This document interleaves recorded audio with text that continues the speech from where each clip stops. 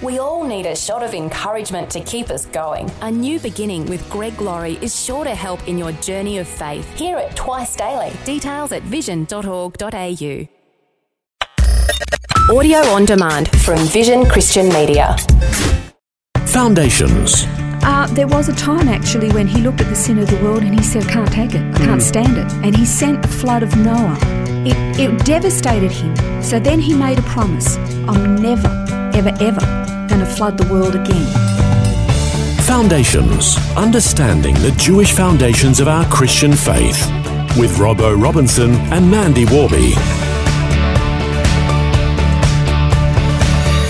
On today's program, we're going to open the parable of the prodigal son and look at it from an Eastern perspective rather than a Western perspective and see if it looks a little bit different. Yeah, I think the prodigal son is the favourite parable of all Christians because we see ourselves as this sinful reprobate son who comes home with his tail between his legs and is welcomed with open arms. But we actually don't really take a look at what it cost the father. Because he, for all intents and purposes, within this particular context, the father doesn't seem to suffer too much other than he just misses his boy and gets excited when he sees him again. But it's actually a very different picture when you look at it from a Middle Eastern Hebrew mindset. Okay, now, we won't have time to read the entire prodigal son story, but the point we're going to be talking about is how, Luke 15, 17 to 24, the son, he comes to his senses, I'm going to go back, and then you see the father is rejoicing as he welcomes him home. Are you a Star Trek fan? No. You're not? Join the club. I can't say I get all excited that much about Star Trek, but one of the characters who's most notable from the Star Trek series is Mr. Spock. Mm-hmm. Okay, Mr. Spock, the Vulcan. He's been a huge favourite for years, and he is infamous for being emotionless. He thinks that emotions are a complete waste of time and that really if you're not governed by your emotions, you can just be analytical and critical and make logical decisions all the time. Yep. The problem with Mr. Spock is that he doesn't experience love or compassion or empathy either. So, unfortunately, that actual ideology has been quite pervasive throughout the centuries. You've heard of Mr. Spock, but you've heard of Aristotle as well. Mm-hmm.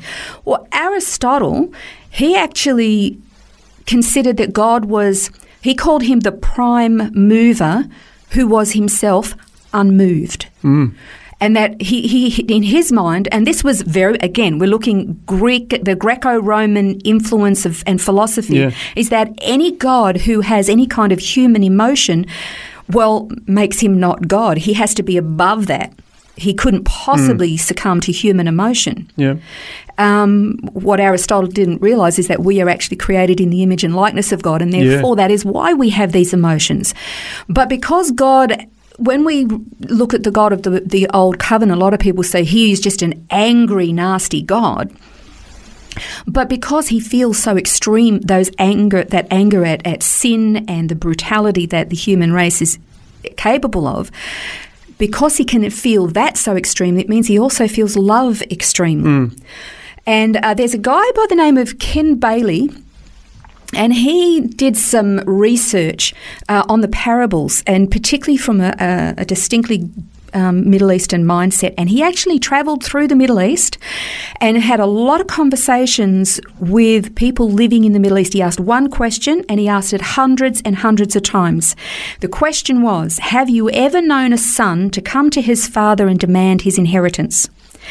And every time the answer was the same, that it would be unthinkable, completely unthinkable, and that it would be an outrage and a gross insult to the father and the family.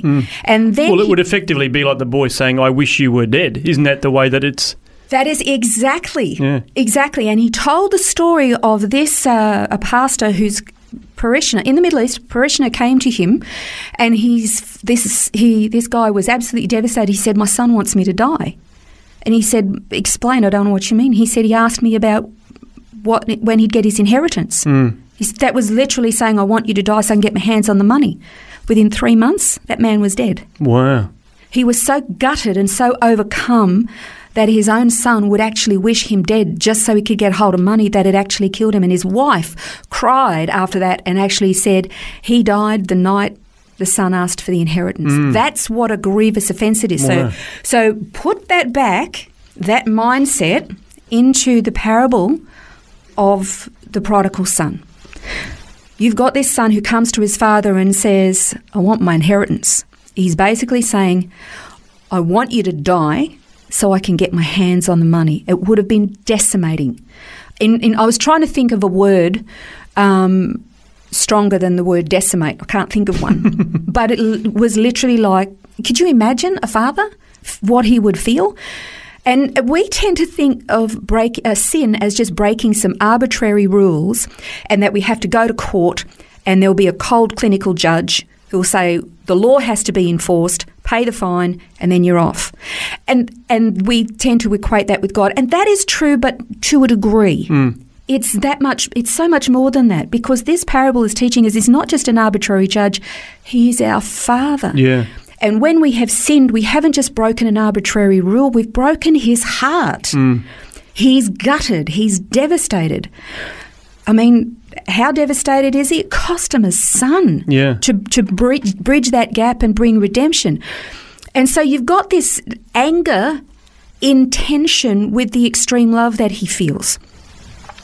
So we say that God is a God of anger, and how could he be indifferent to the sin in the world? Because we often look at God and we say, there's all this sin going on. How can he turn a blind eye? If he's a God of love, how can he sit there and do nothing when all this sin is going on? There was a time actually when he looked at the sin of the world and he said, I can't take it. I can't stand it. And he sent the flood of Noah. And he literally wiped out the entire human race except for one man and his family, and kept 2 of the animals, and 7 have selected. But basically, he actually did bring judgment. Yeah, clean slate. But it broke him. It devastated him. So then he made a promise. I'm never, ever, ever going to flood the world again. So what does that mean? It actually means that the God who we tend to think of as cold and clinical and emotionless, who's only harsh and judgmental and this got a big stick, obey my rules, this big cosmic policeman in the sky who just wants to obey my rules or else. This is a God who feels deeply, emotionally, with great passion, and in extremes, far more extreme than we could feel. But rather than bring judgment to bear upon the entire human race, who deserve it, I might add. I mean, look at the world. I mean, really. What he's decided to do is actually live in a state of grief himself, rather than destroy the creation he loves so much, like the Father, like the prodigal and the prodigal son, extending mercy and grace and forgiveness every single solitary day in the face of all the filth and the corruption and the brutality every single day, in this hope, in this passionate love, that it's going to inspire a reprobate, sinful, hateful creation will turn and repent and come back to him. Come to their senses. And come back. Even though they wish him dead, even though they want the blessings, they want the freedom, they want all the stuff, but without the Father. Wishing him dead, but he lives in this perpetual state of this intense emotion that he feels because his overwhelming extreme love longs for this relationship with his children. Yeah. So contrary to that sort of Greek thought that God is emotionless, it's really the fact that God is so emotion-filled, really, isn't he? Like he's just got so much love and anger and joy and sadness, and all these different emotions are all so very real to God. The difference between, and we talked about this before, about we shouldn't be governed by our emotions. And we were talking in the context of whether we can feel the presence of God. The presence of God is with us no matter where we go, whether we feel it or not. We allow that to govern us. So I'm not saying emotions are bad, not at all, but we shouldn't be governed by emotions. And remember, we're feeling emotions from a state of fallenness. God, however, is unlike us in that he is not in a state of fallenness. He has no sin, but he himself is not governed by his emotions. He reins those emotions in and extends us mercy to give us more and more opportunities to repent and come back. Fascinating. Well, we're going to continue to explore this some more. There's more to look at with this topic of the emotions that God experiences. We'll look at that next time on Foundations. This has been Foundations, a look at the Jewish foundations of our Christian faith. For study notes, resources and more, see vision.org.au/foundations. Thanks for taking time to listen to this audio on demand from Vision Christian Media. To find out more about us, go to vision.org.au.